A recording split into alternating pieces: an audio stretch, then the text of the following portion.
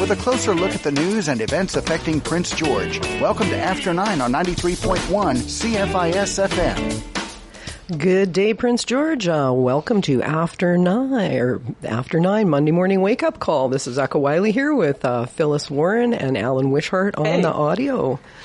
Thanks for joining me today. We are going to be talking, my favorite topic and most probably annoying thing, but in the forefront of most people's minds these days is healthcare. So we have with us on the air today is Stuart Parker. Hi, Stuart. Thanks for coming on. Good morning. Glad to be back. Yeah, right on. I'm glad you're back, too. So we have this thing that's quite an amazing thing that we imagine we have, I believe. It's called universal health care. And it's kind of a conundrum when we have facilities and opponents to it, like WCB and ICBC coming in with these no-fault things, and ICBC adding 20% better care. What's going on with all this stuff? Where does universal health care stand in the midst of all these, what I call atrocities? The Medicare system is, it's a set of provincial cost-shared programs. The idea of no-fault insurance, which we've had for workplace insurance since the 1890s, is now coming to automobile insurance. And what that means in practical terms is that the old practices that we had of when we went to court or had the recourse to the courts for auto accidents was that the courts had laid down a system where it was the job of the driver at fault or the driver at fault's insurance company to pay for the long-term at-home care of people who are injured at no fault of their own. What has changed with the arrival of no-fault auto insurance is that we will be shunting more of the burden of care onto the public Medicare system. So what's going to happen is awards will get smaller, and the guarantee of at-home care typically disappears in no-fault programs. And that means that people who are disabled are more likely to end up in long-term care facilities rather than be cared for at home. And more of their medical needs are going to be met through the public system of medical insurance or of Medicare. So what that means is the provincial government will be able to lower auto insurance costs by shunting more of the burden of caring for people onto Medicare and onto long-term care. Now, of course, we all know that long-term care in this country is in crisis, that we have saw so many deaths in long-term care facilities, in part because many of the people living in them are elderly, but in part because these facilities are typically run by charities or private corporations on government contracts. And the profits of those private corporations and the security of those non-profits' contracts is based on them keeping their costs low. And so that means that people working in long-term care facilities are often not unionized, and even if they are, they're often paid as little as half or a third what a government employee would be paid to do the same job. So there's lots of corner cutting in that system. And I think it's pretty dangerous right now to place additional stresses on that system as no-fault insurance rolls out. You'll note that when people suffer workplace injuries through WCB, we know a lot about how no-fault treats people who are permanently disabled. It does not guarantee care in the home, and its awards are significantly smaller than a system where people have recourse to the courts. And I want to make clear here that the idea is not for people to have to go to court. It's that the fact that people have recourse to the courts causes an insurance monopoly like ICBC to negotiate in good faith more and to offer larger settlements so as to avoid being taken to court. One of the reasons ICBC's costs have shot up under the BC Liberals was that the Liberal Party cut a lot of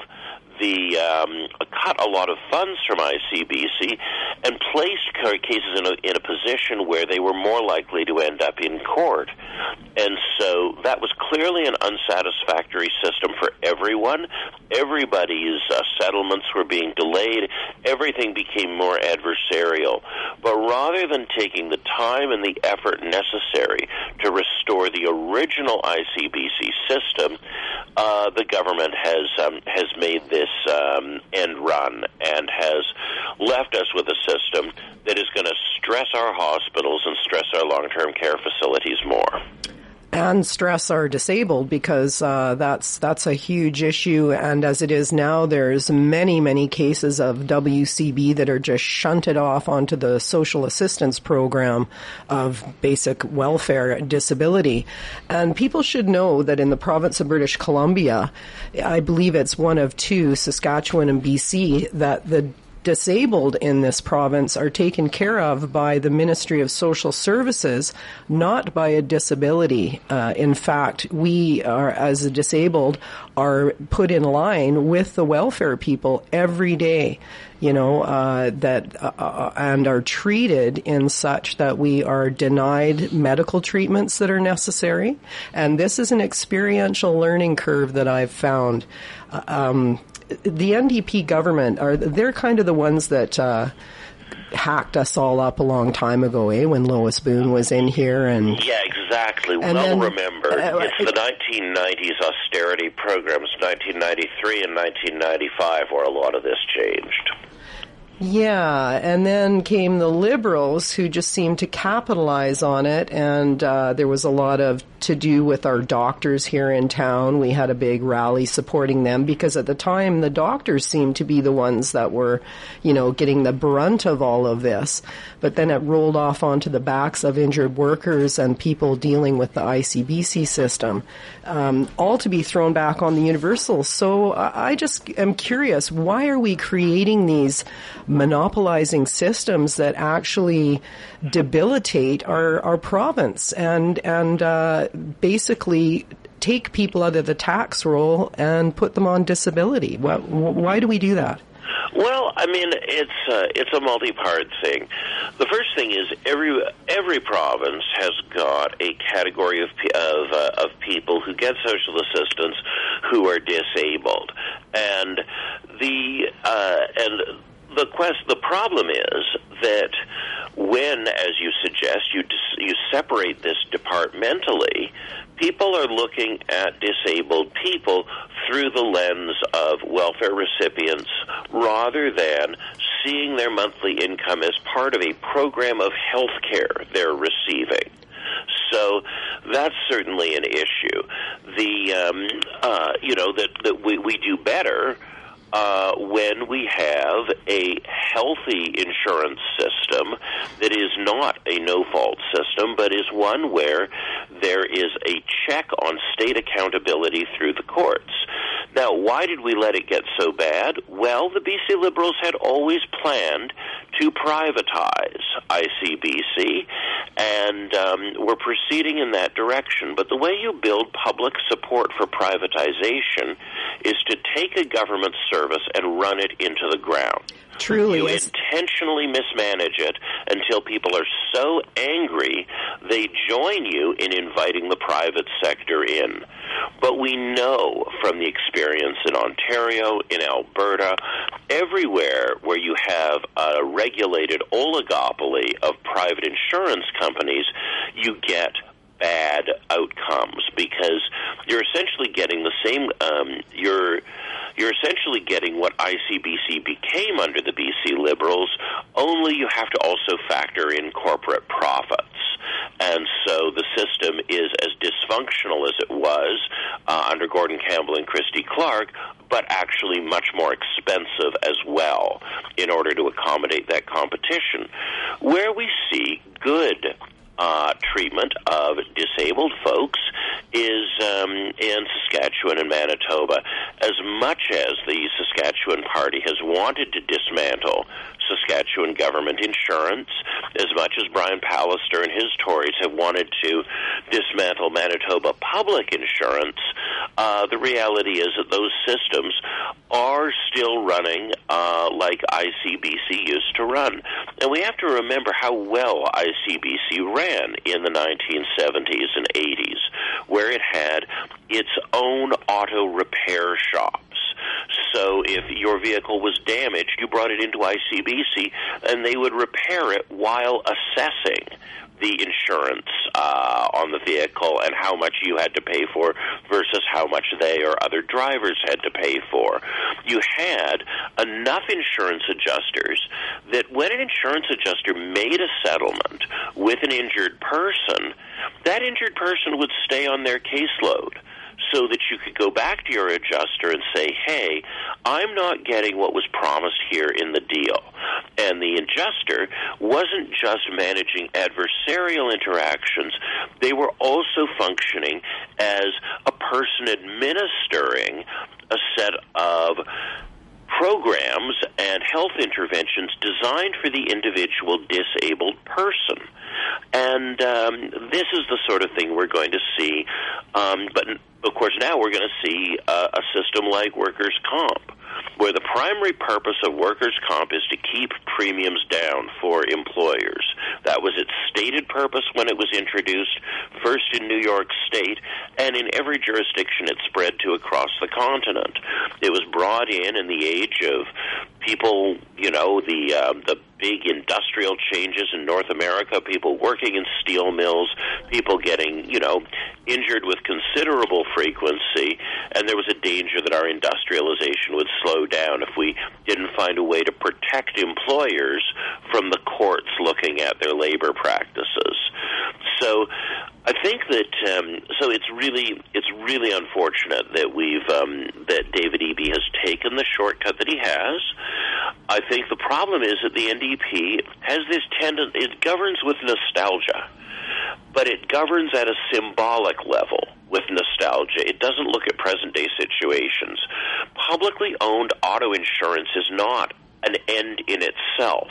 It's a means to an end, and those ends have to do with the compassionate care of disabled people, investment in a road system that's safe, things like this. But the NDP is essentially preserving public ownership at the expense of all of the values public ownership is supposed to deliver. Absolutely. It definitely is. And I thank you so much for framing it in that context. We have a major problem here in this province, and people should realize that what's going to be happening with ICBC is detrimental to the lives of every person in this province. You look at the quality of our roads, you look at the quality of our healthcare, our imaging systems, and you will see that things are just not functional. We got to take a little break here, Stuart, and we're going to be back in a minute or two. And thank you. You'll hold on to the line, will you, buddy? Okay, after 9, we'll be right back.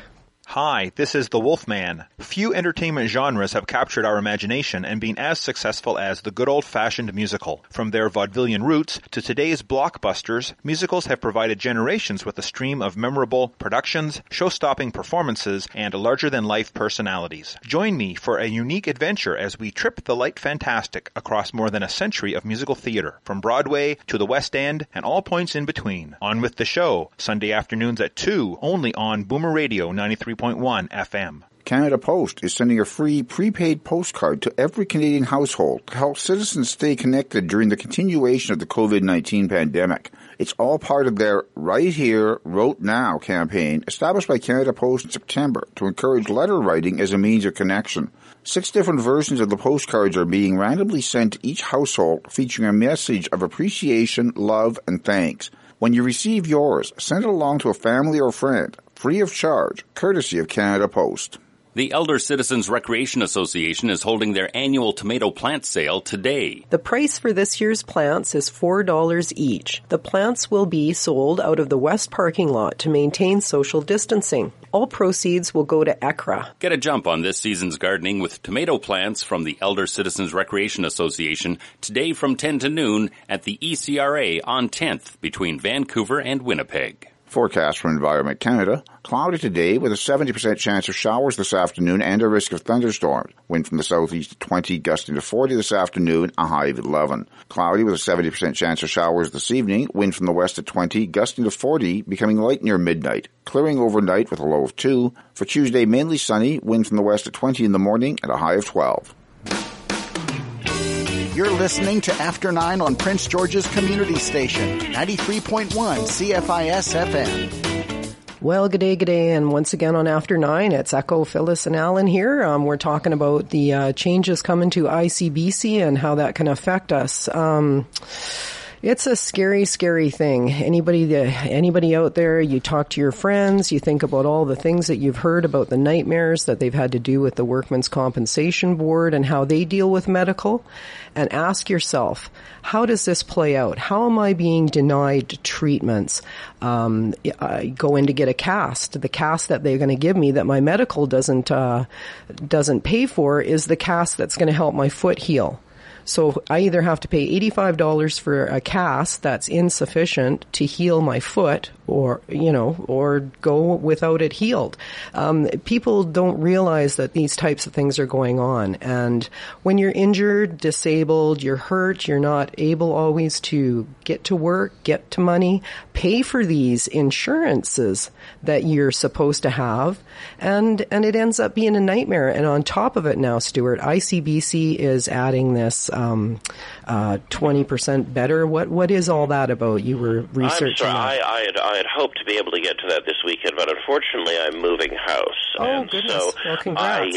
I haven't been able to get to that, but there's one other area that I had wanted to mention, which has to do with one of the other consequences of moving to a no-fault system, which has to do with this will not be the last time the provincial government will have to intervene to deal through statute to deal with problems at ICBC.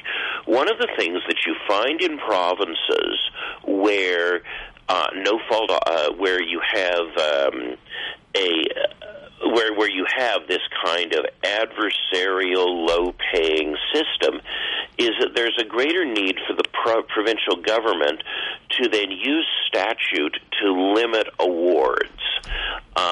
So when you've got a no-fault system, it then becomes primarily the government's job to determine what levels of compensation people receive.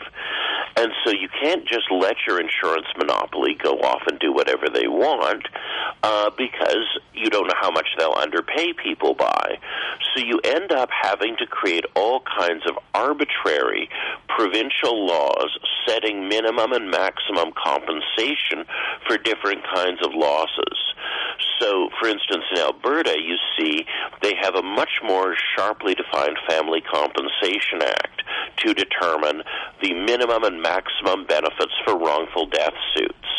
That's what happens when you starve a system, and that you end up having to make additional pieces of legislation where legislators,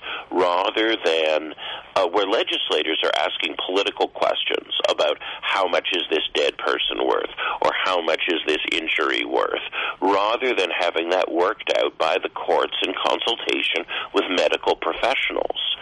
So so bringing in no fault will be the first of a series of pieces of legislation that will start affecting death benefits and other types of benefits in all areas of insurance, even those that haven't been switched to no fault. So we have to recognize that, this is the beginning of a cascade of politicization of people's injuries and deaths that is not going to stop with one law. It's going to have to carry on. And so even if you are injured or a friend or relative dies in an accident unrelated to the workplace and unrelated to an automobile, these likely future pieces of legislation will come to define how much you're compensated, and it will likely not be in your favor. It will likely be in the favor of the insurance company. Truly, truly, because one thing that I've noticed about the no fault is they're able to just out and outright deny. They are able to deny that you have an injury, and within our medical system, we have problems to do with imaging and testing and timely work and legitimacy of backing up medical information. We were promised a multidisciplinary medical system. Well, the disciplines seem to be in the legal ways of saying, no, you're not getting treatment, which just compiles a problem that continues. Yeah, well, you brought up imaging, and I think imaging is a very interesting area where we've fallen down in modernizing. I think that, so the number of imaging devices per capita here is very small.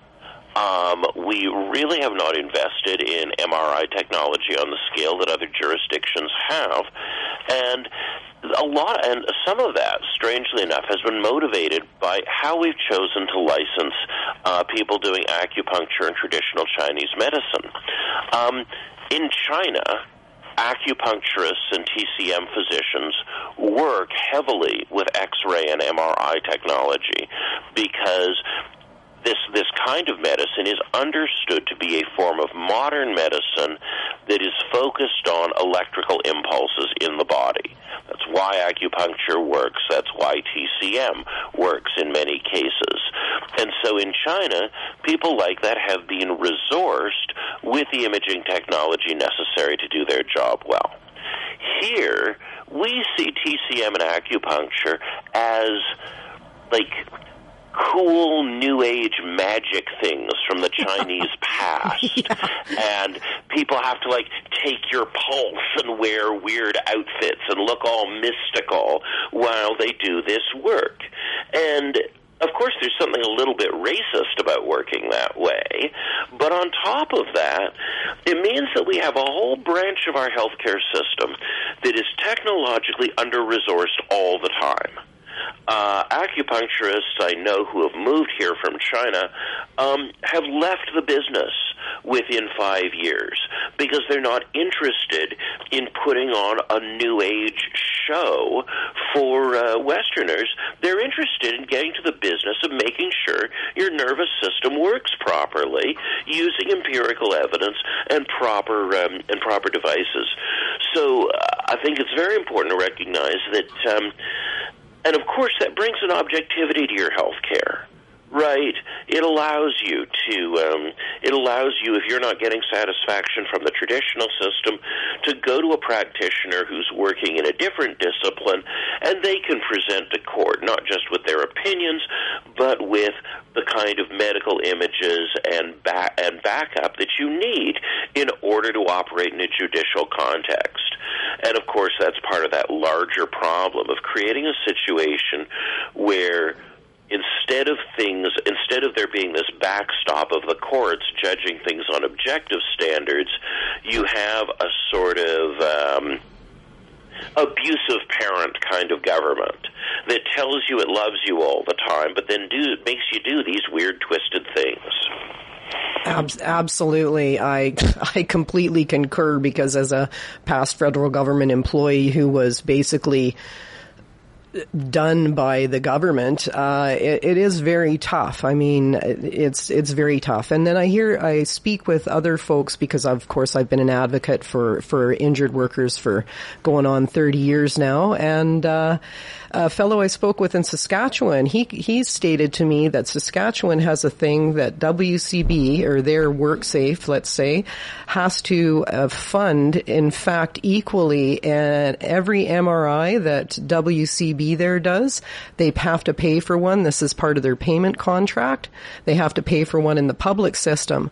So what they're finding there is that they are avoiding doing proper imaging, so and just not giving the people the MRIs and things they need because they don't want to have to pay for the one in the public service. That's quite a horrifying thought at the power of what these folks are able to do with a unilateral ability to quash people's cases, deny things that medical professionals would be stating are needed, and then somehow these adjudicators within these no-fault systems, that just seems to get lost and waylaid. You know what, Stuart? Hang on for a sec because we've got to take a quick break here, and because I'd like to hear the answer to this, so I'll kind of reiterate that question when we come back. But we're going to take a quick break, and you got time to come back with us, do you? Yeah. Outstanding. Sure. Okay. Indeed, we will be back with more After 9. It's been more than a year since the coronavirus profoundly changed our lives. The devastating impact has been felt deeply by people living with dementia and their caregivers. The Alzheimer's Society of BC encourages those dealing with dementia to receive the vaccine as soon as possible. Visit their official website for the most up-to-date information on vaccine distribution and timelines at alzbc.org/immunization. If you have questions or concerns about your personal situation, contact your doctor or other healthcare provider. Join Danae Carrier artist Crystal Bendetti online for 1, 2, or 3 evenings of beading. Zoom in for 2 hours Tuesdays at 7 to learn the technique and experience the calming effect of the process. The first week's class will teach you to create a beaded card holder. For full details or to register, contact the gallery, check out their Facebook page, or visit tworiversgallery.ca. Beading classes with Crystal Bendetti, Tuesday evenings at 7 via Zoom. Rising temperatures means rising water. Take time now to prepare your property, home, and family in the event of flooding. Have a grab-and-go kit ready in case you have to leave your home quickly. Pay attention to local media for flood warnings. Keep a safe distance away from fast-flowing water. And prepare personal emergency supply kits for your home, car, and work. Learn more about preparing for possible flooding on the Regional District website. Think ahead and be ready. Visit rdffg.bc.ca today. The 7th annual UNBC Timberwolves Legacy Breakfast is a go. Stanley Cup winning coach John Cooper will headline this year's virtual morning event. The Legacy Breakfast serves as a major fundraiser for UNBC athletics, with every dollar raised going towards scholarships and bursaries. Tickets are $60 each or $800 for a green and gold corporate package. For tickets, visit unbc.ca/legacy-breakfast. The 7th annual UNBC Timberwolves Legacy Breakfast, 7:30 Wednesday morning. Keeping you up to date on current news and events in and around Prince George. This is After 9 on 93.1 CFIS FM. Good day, and thank you for joining me here again with After 9. This is Echo Wiley. I've got Stuart Parker on the line, and we are talking about our BC medical system and what the little sly devils are up to, because I can assure you our future does look a little bit dim. Now, we were talking about imaging and how the places like WCB and ICBC have negotiations on how to pay into the public system. Stuart, have you heard anything about improper imaging? I'm really... I've not been ahead on that file in terms of its management within the public system. That buy one get one policy is certainly different than what we have here. Here, we tend to have not just shortages of imaging tech, we have shortages of imaging professionals. So you have situations where, in the case of Cowichan Valley, an imaging machine was donated to the Duncan Hospital, and it just sat there because there was not a radiologist to administer the machine. So we have tended to, and we're trying to solve that now, rather than by bringing in more radiologists, we're giving greater diagnostic responsibilities to imaging techs. Now, I'm in a book club with a great imaging technician. She worked in the public system for decades, but not everybody is Margaret Byrne. And a lot of imaging techs are now being asked to engage in diagnosis and patient interaction that they haven't been trained for. And so that's how we're cutting corners here. We're shunting the burden from radiologists to imaging techs because fundamentally, until we redo our international medical graduate system, there are going to be constant false shortages of doctors in the province. We need to move to a system like England's, where the government and medical association work together to build community-based standards for whose medical degrees and whose medical trainings you accept. Because right now, we have what is frankly a fairly racist system.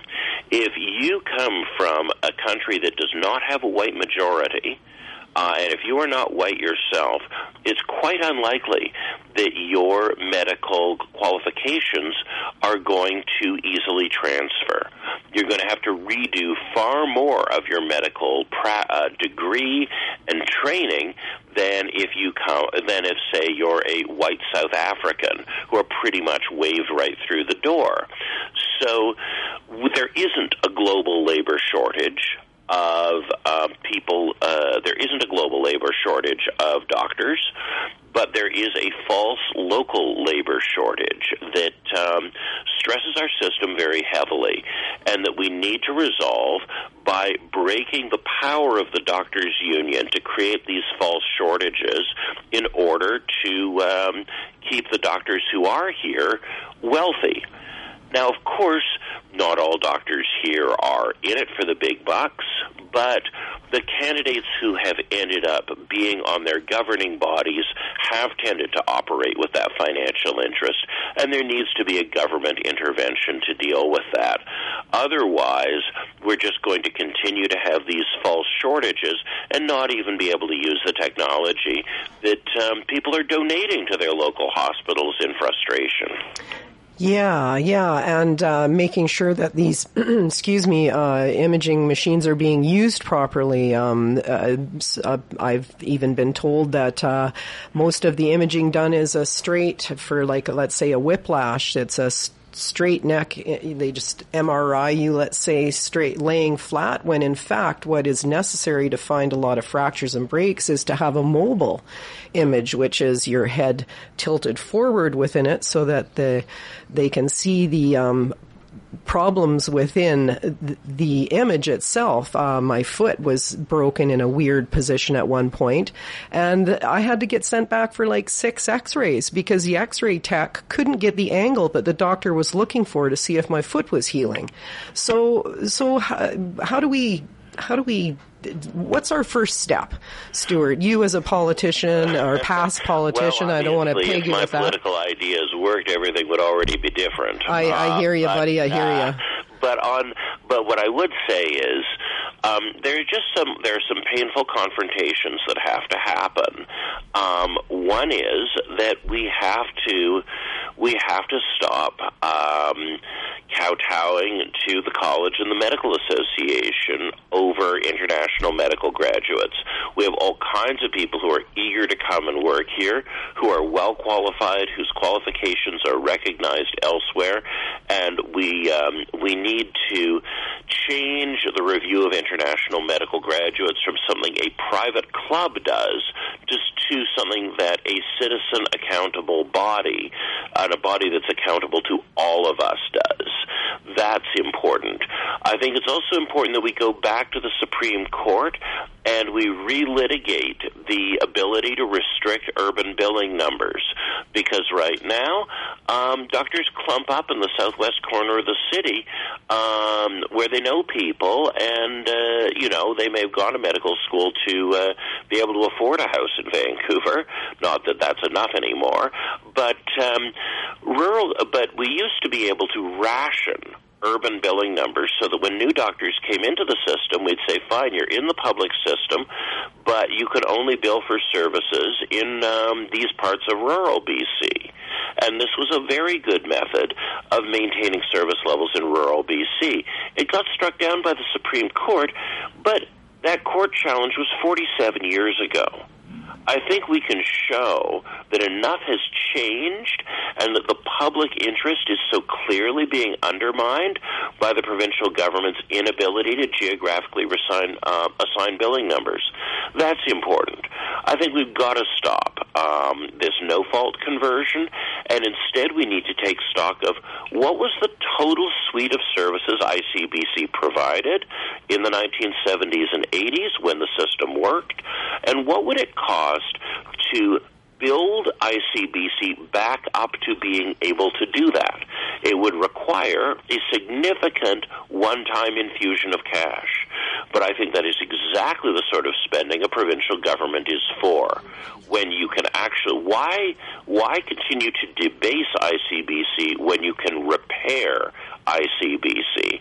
And finally, I think you're quite right when you suggested that it should be the Ministry of Health that is administering the care of disabled persons in this province. I think that's pretty basic.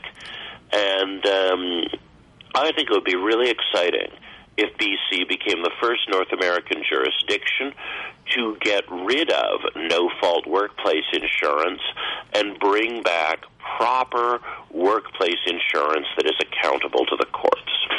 Amen. Amen, brother. And I just say thank you. Thank you so much for your words. And I'm hoping people out there are heeding because we are in for trouble, folks. If you don't believe me, you can listen to the last 34 years of my life, and I will be fighting to make mine the challenge that hopefully brings these visions of clarity and value back to our system of medical and doesn't allow for this continued abuse of people. So thank you. And I just want to say, I've got to go now, but I wanted to also express thanks to everybody who's working in the healthcare system here in Prince George. You've taken us through a very challenging period. I know that doctors and nurses especially nurses, are working crazy hours in demoralizing conditions, and the problem is certainly not in the employees we meet on a day-to-day basis. It's at the public policy level, and I commend everyone in the system who is trying to fill those holes and keep things running. Indeed, indeed. Well, thank you so much, Stuart Parker, for being on air with us. You are a blessing to this town. I will give you that, and once again say thank you so much for your intelligent words, and I hope that we can bring some guidance and understanding to everybody in this system of medical that we have. Right back at you, Echo. You're doing good work. God's work. Thank you, my friend. You take care, and thanks, Stuart Parker. We'll be back with more After 9 in a couple of minutes. Two Rivers Gallery is hiring an Indigenous programmer. Reporting to the artistic director, the programmer will work with the Two Rivers Gallery team to help take positive steps towards equity, diversity, inclusion, and accessibility through community engagement, relationship building, and interpretive planning. Candidates who self-identify as Indigenous will be prioritized. Full details on the position are available at the gallery and through the Join and Support link from the drop-down menu at tworiversgallery.ca. Studio 2880 and Arts North proudly announced the launch of the Arts North Digital Studio and Arts North Media. The studio is designed to provide creatives of all disciplines and other community groups the means to reach a broader audience through the creation of engaging art and content. For more information, connect with us on Facebook, Instagram, Twitter, or via email artsnorthbc@outlook.com. Turnover is a natural and healthy part of any organization. Pivoting during the pandemic is also an opportunity to change board perspectives in an effort to help your organization accomplish its mission. This concept and more will be covered in Vantage Point's Board Fundamentals, Succession and Recruitment. Pricing, registration, and full details on this informative presentation are available through thevantagepoint.ca. Board Fundamentals, Succession and Recruitment, Tuesday, May 11th from 5:30 to 8:30 through thevantagepoint.ca. environment.ca. Forecast from Environment Canada. Cloudy today with a 70% chance of showers this afternoon and a risk of thunderstorms. Wind from the southeast at 20, gusting to 40 this afternoon, a high of 11. Cloudy with a 70% chance of showers this evening. Wind from the west at 20, gusting to 40, becoming light near midnight. Clearing overnight with a low of 2. For Tuesday, mainly sunny. Wind from the west at 20 in the morning and a high of 12. It's After 9 on Prince George's Community Station, 93.1 CFIS FM. Welcome back here. We are just going to talk some more about our medical system. And just again, thank you, Stuart, for your amazing insights, and keep up the good fight. Well, there's been some goofy stuff going on, with Donald Trump in since 2016 and him trying to do the, undermine the Obamacare, and who knows all that stuff. But at one point, Trump got on the news and he stood up there after he shot down Obama's stuff and he coughed up the statement, "Who knew healthcare was so complicated?" And for those words to come out of the mouth of Donald Trump, it just made me laugh, especially after the last 34 years of my trying to make people understand what was going on with these policy-oriented systems that we have. Now, here's a quote from Donald Trump that I found yesterday as I was researching this stuff, and this is right from him. It says, "In business, you don't necessarily need heart, whereas here in government, almost everything affects people. So if you're talking about healthcare, you have healthcare in business, but you're trying to just negotiate a good price on healthcare, et cetera, et cetera. You're providing health. Here, pretty much everything you do in government involves heart, whereas in business, most things don't involve heart. In fact, in business, you're actually better off without it." So what it seems to me is that the government is trying to, by way of policy, by way of interjection, turn medical care into a business. Hey, Phyllis, what do you think about that? That seems to be what's going on, is they've capitalized medical care in Canada, which runs against the grain with everything we as Canadians stand for. And it seems to be an Americanized ideal that we seem to be following with our healthcare, as Stuart was saying, if we followed England's example a little more, or perhaps New Zealand's, or even Taiwan has an amazing medical care system. There's so many other things we could have looked at other than the Americans, especially by our population base. We're like 37 million people in America. Half of the capitalistic businesses within the United States won't even open up a store in Canada because we don't even have enough of a market. Do you know what I'm saying? So here we've got some capitalism coming into our medical system based on policies which are driven by American ideals. We need to examine this. So what do you think, Phyllis? Well, first of all, now we know what probably helped Donald Trump lose the election. People realized he had no heart. Well, of course, as a businessman, everyone was aware of that. Yeah. But, and some of the silly, ridiculous things that he did were just unconscionable.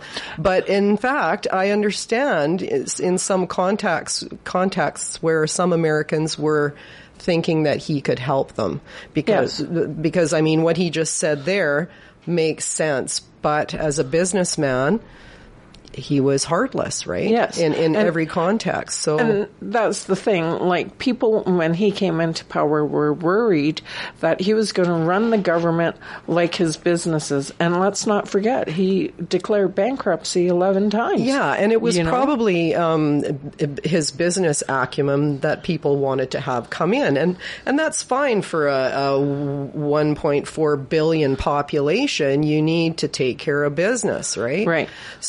So we're here in Canada. We're just suffering by these policies and capitalizing. Alan, what do you think? You've always got a different political idea than I do. So, well, I just want to mention one thing. You said a population of 1.4 billion. Yeah. That's China. That's not the U.S. Oh, I thought it was. You were talking about Trump. There's no way he's in charge of 1.4 billion people. Yeah, they would. I want to say the U.S. is 350 million about that? Yeah, I just was looking at this population thing here. And because there's only 2 countries that are over 1 billion. China is number 1, India is number 2. Yes. Oh, yeah. Yes. Okay, sorry. Yes, China is 1.4, India is 1.39, and you're right, I'm sorry. CBI, it's always fun, is 332 million. Yeah, yes, there we go. So, I mean, really, and they're number 3 in population, whereas we're like 37 or something like that. The U.S. is 3rd in population? Yeah, that's what according to top 20 largest countries by population. What about live. Japan? What about Japan? What about Indonesia? What about Russia? Japan is 126 million. Wow. Yeah. Thailand's 69, and we're at 37. We're like way down on the roll. There's something wrong with that because like Indonesia is a huge country population wise. Yes. Indonesia is 275 million people, which is almost pretty close to 1 million, not quite shorter than the U.S. And then Pakistan's at 224. Okay. And Brazil. And, you know, interestingly enough, you look at those countries, and they are the ones who are being hit the hardest by the COVID as well, right? Yeah. So it's kind of, it's tough. But it's time for us to take another quick break, and we will be back more talking about BC Medical and stuff here on After 9.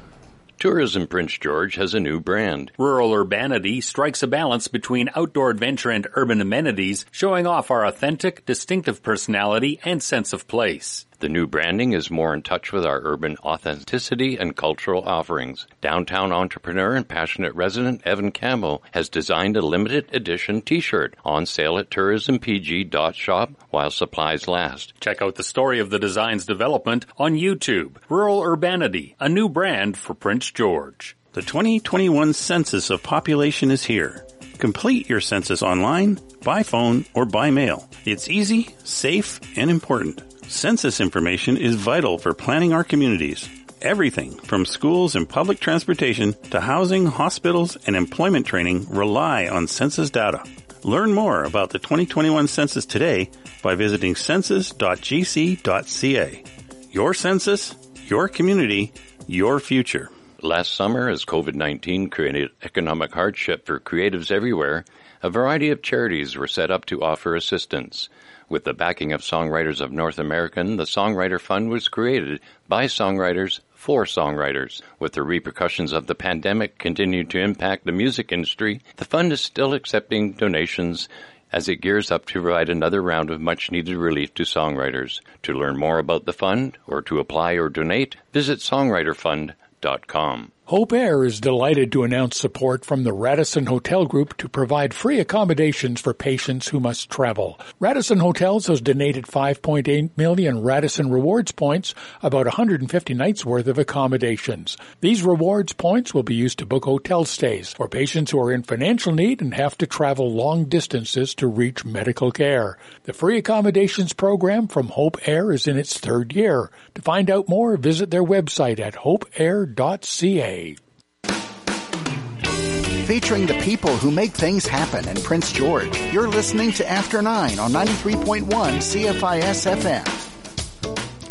All right, here we are back talking about the medical system and the whole concept of ICBC putting in some kind of preferred medical. That just sounds so horrifying. If anyone knows about how hard it is sometimes to get treatments and things to do with your medical, it's just, why would ICBC customers get preference over you or I? Where is the logic to that? And the thing is too, when Stuart was talking about acupuncture, working with MRI and stuff, I had heard a few years back that they were trying to make an alternative medical center where we had acupuncturists, we had therapists, we had chiropractors and naturopathic medicines and stuff like this, but they were worried it might not fly here. Well, we did have our medical covering naturopaths and things like that, and for some reason, it all got phased out. There was even a point where acupuncture was being, they started to deny people treatments through BC Medical that were previously treated. Plastic surgeries for people who had horrible facial deformities, things like that. If something was wrong with you that bothered you psychologically, you could get your medical treatment cleared. And then they just started denying people services and tried to offload on the private system. There's a doctor in Vancouver who was in a court fight in 2010 over private versus medical. And as patients, it's difficult for us because a doctor can go and take money from the private or the public system. Yet if we're given a decision by a doctor that isn't necessarily or forced into a physiotherapy treatment by one of these non-fault insurance schemes, which they tend to do, they will force you into a regimentated treatment, as Stuart was saying, that is not beneficial to your health. What are you to do? And they have the right to deny you their services if you won't fall in and conform to their therapy systems. It gets very ugly, and unless you actually are within the system, it can be horrifying. It can be embarrassing and detrimental to your health when you're unable to access things that you actually need. And if you talk to your friends and neighbors who have been dealing with some of the problems within this system, you will start to see it. So I'm in a way calling for people to come to me, thevillageidiom54@gmail.com, just as it's spelled, all in small capitals, The Village Idiom, IDOM. IDIOM, thank you, Alan, our newspaper guy, and me not, obviously. So I'm trying to get input from folks that speak to these issues and problems because they are so personal, embarrassing, and frankly frightful. You are trapped. Nobody really understands what's going on, and it's difficult for folks, especially when you don't have a family or friends or some kind of legal advisor that is able to help you. And even then, if you do find someone that's a legal advisor, is it a conflict of interest?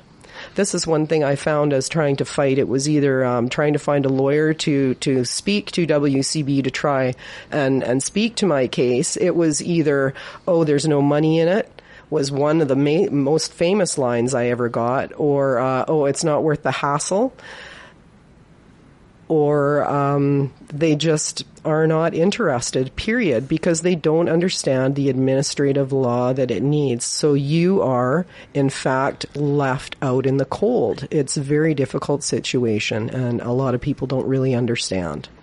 So, now, one thing I would mention that was brought up earlier was about ICBC and the imaging and stuff like that. Mm-hmm. Mm-hmm. Well, if it's for an automobile accident, it covers everybody because everybody has to be insured through ICBC, correct? Right. So ICBC can't say, well, we're going to give you an imaging thing and not you because you're not part of our group. Well, if it's an automobile accident, which is the only thing ICBC deals with, you have to be under ICBC. Right. It's the law. If you get hurt somewhere else, ICBC doesn't really care because it wasn't an automobile accident. That's not their jurisdiction. No, yeah, which of course so is... they can't cut anybody off for an automobile accident because they weren't in the system. They are in the system automatically. And even the okay. Yeah, no, I'm just saying. Yeah. You would think that that's the way it works out. And now, and it may well be with ICBC, but now that they're turning to a no-fault system, that's going to change.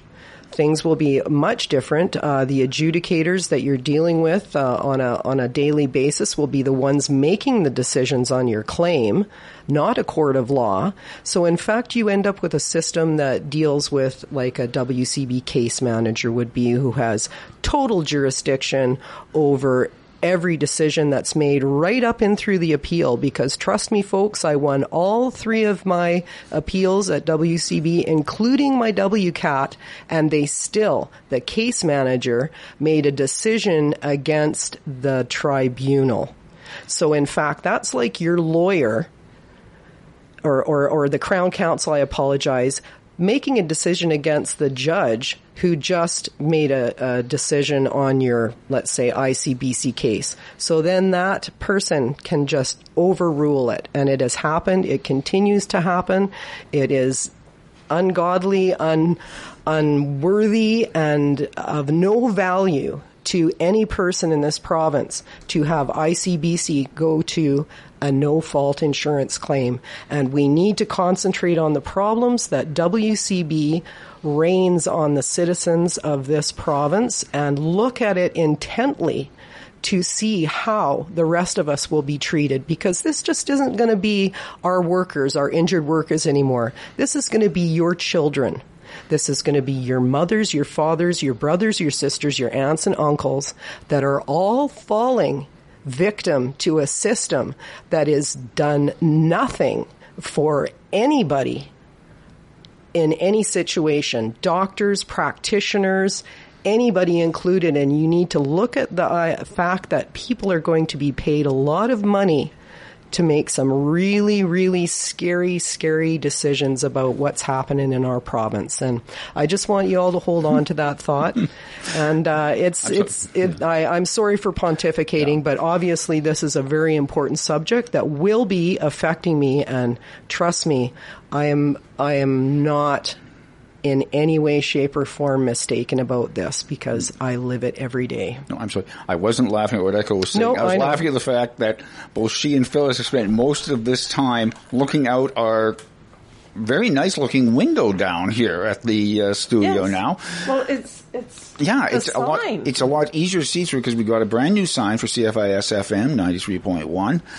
But there is a big picture window there. And, of course, we're right at the corner of Quebec and 3rd. So there's a fair bit of people watching you can do, and Echo and Phyllis have been doing that. I think Echo, I think it's a good time I care to about say, people, and I want people to know that this is what's going on behind their backs, within their lives, and to their friends and family. Thanks, Alan, Phyllis, and especially Stuart for coming on today. We come to the end of the hour, and please forgive me for pontificating, but know that I do it for your benefit. And thanks, and bye for now from After 9. Bye.